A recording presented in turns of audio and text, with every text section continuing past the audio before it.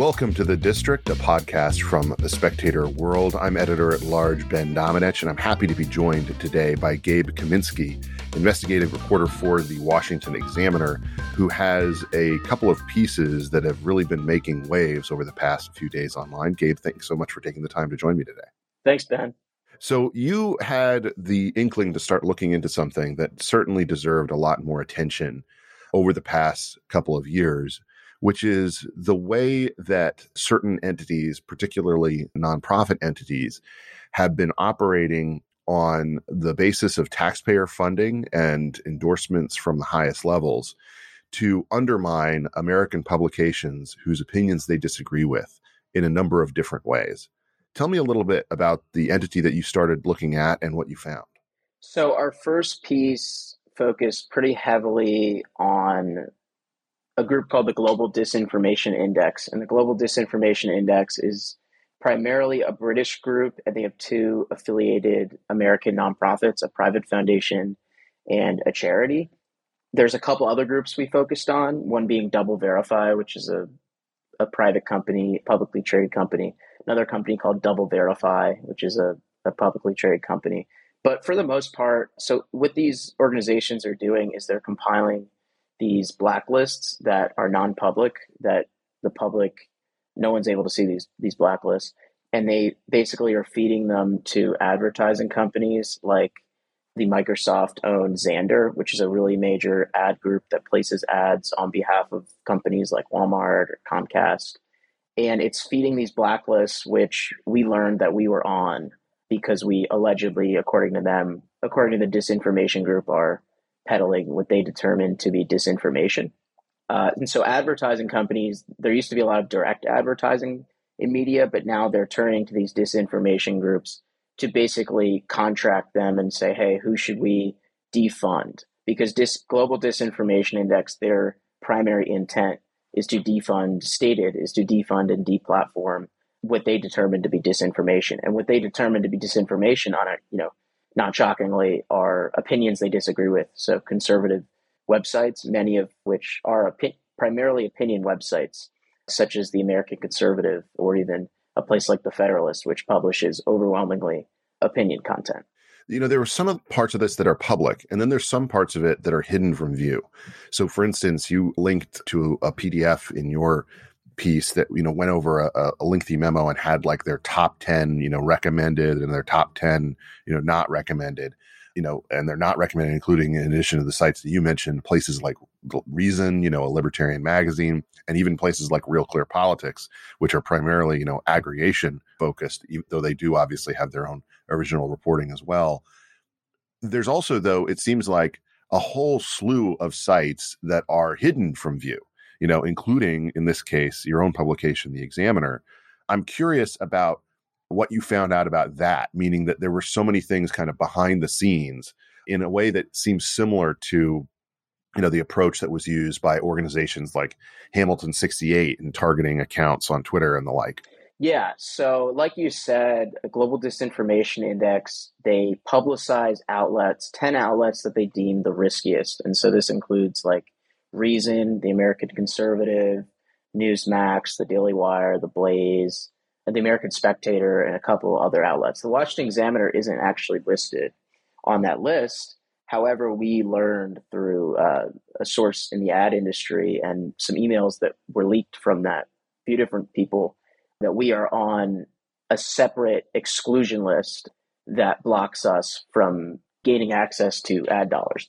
And so we also spoke to a source in the ad industry who's close to Breitbart, who said that Breitbart News is another outlet that is on this exclusion list, which is not publicized.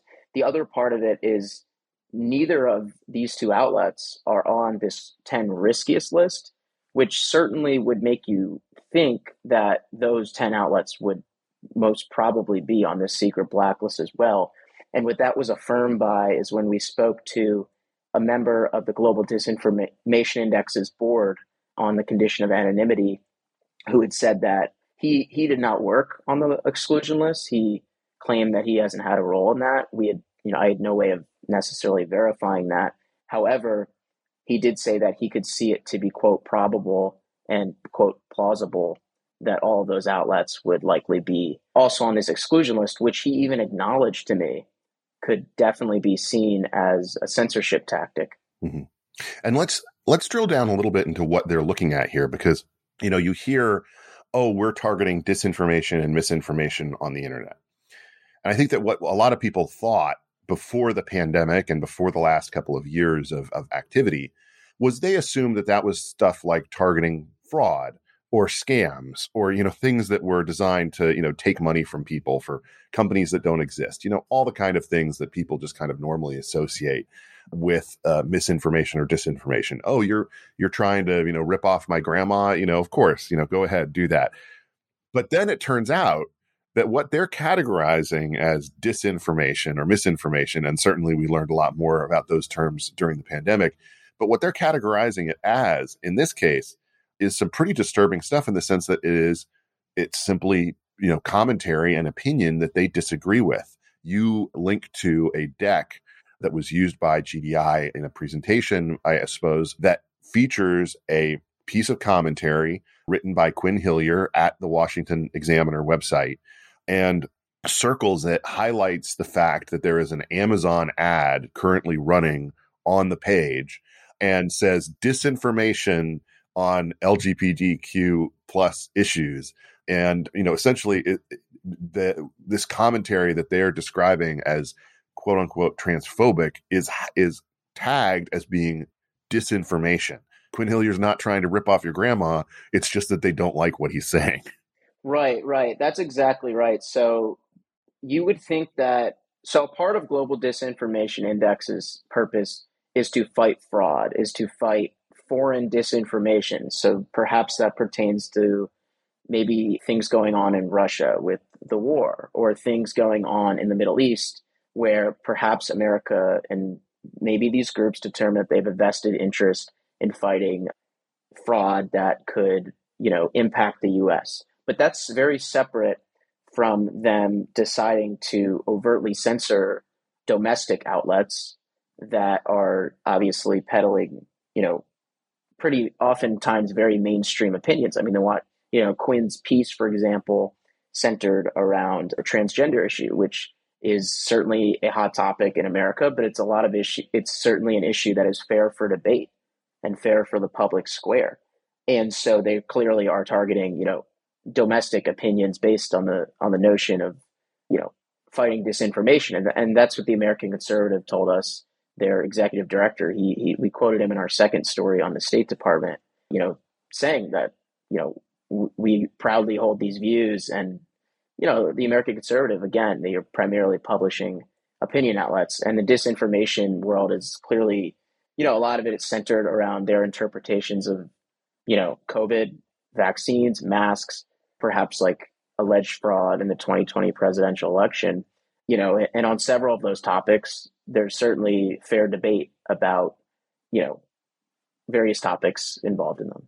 Well, I mean, but one of the ridiculous and difficult things that they have to deal with is, of course, we now have plenty of scientific information and research that delves into the mask issue, for instance, and says that there's no sign that mask mandates actually had a positive impact in any way. And yet, if you claimed that at the time, you could easily have gotten flagged in a number of different ways. Let's talk about that second portion that you just mentioned, which focuses on the State Department. Talk to me about the funding pathway that is enjoyed by GDI, and how American taxpayers are essentially on the hook for a lot of this work that's being done to target American publications. So GDI is funded through the State Department we found through two different entities. And the first one I'll highlight is the National Endowment for Democracy, which is a nonprofit that was authorized through Congress. So it's a very unique nonprofit. I mean, it essentially, people have argued that it acts as a government grant-making body.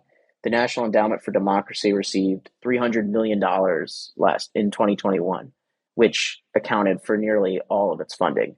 And this organization, on the board of it, I should note, is Representative Elise Stefanik. Ann Applebaum, who's a left-leaning journalist who described the Hunter Biden laptop story, And Ann Applebaum is also on the board of the Global Disinformation Group. So that Yes, I shows was how going to obsessed ask she you, is is that, do you think of that as a coincidence, or is that an indication of who might be driving that funding? I'm not sure that. I will say she is a very prominent individual who is involved in different ways in the disinformation space. I believe she teaches a course on it at a university. But all that is to say, there's high profile people on this board, and that organization granted $250,000 to the Global Disinformation Index in 2020 to develop risk ratings for overseas. So the grant was not allocated for domestic activity. Of course, I don't have evidence that where exactly that money has been moved. Money is certainly fungible. I don't know where exactly the thousands have went. So that's the first entity that funded them, and that certainly raised concerns among lawyers we spoke to, including Ilya Shapiro of the Manhattan Institute and David Warrington of Dillon Law Group in California. The second State Department entity that has funded the Global Disinformation Index, it's kind of a complicated web, but essentially the Global Disinformation Index was awarded a $250,000 grant with two other groups as part of a program through the State Department's Global Engagement Center, which has come under fire in the Twitter files published by Matt Taibbi because of them urging Twitter to censor alleged disinformation. And so the Global Disinformation Index took home $100,000 of that $250,000. And the funds were essentially, the State Department awarded that money to a group called DisinfoCloud, which is a defunct unclassified platform that they used with Congress and federal agencies to track foreign and domestic disinformation. And DisinfoCloud gave the money to a group called Park Advisors, which is an investment firm that contracts with the government. And then that money then made its way to Global Disinformation Index. And so we kind of had to try and follow that very convoluted web of where the money went.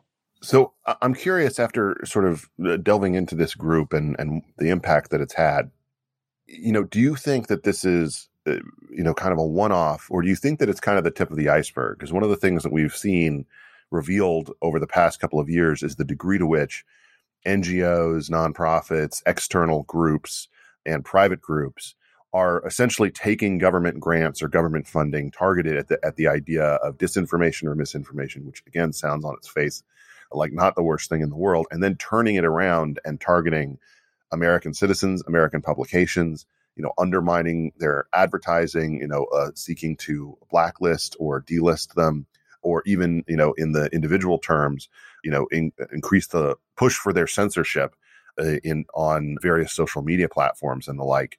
Do you think that this is kind of the beginning of a larger story about how much that's been going on in recent years? Yeah, this is definitely not a one-off, unless I'm totally wrong, which certainly could be possible. But I think that what we've saw, I would guess that this is, we've unpacked portions of the Global Disinformation Index, which is one of several groups involved in this sort of activity. And we've obviously had to rely on, people in the ad industry who are not able to, have to talk confidentially on this, and also people who are able to provide us really critical information that we could not attribute to them due to them, contracting with certain groups and being involved with groups where clearly it would financially punish them and be an issue for their employment. But yeah, I would say that I think that certainly it would be great to see the disinformation reporting, increase as time goes on, because I think that this certainly appears to be the tip of the iceberg, and hopefully there can be more that comes to light on the extent to which these groups are operating behind the scenes to financially punish those they disagree with.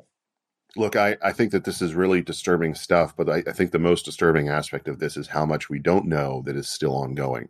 Obviously, we're about to head into, another presidential cycle, and the degree to which we see this same kind of thing rear its head and try to tilt the playing field in a direction away from allowing for broad and particularly right of center thought to have a voice in the public square is really disturbing stuff. Gabe, thank you so much for your reporting. We'll continue to follow your work.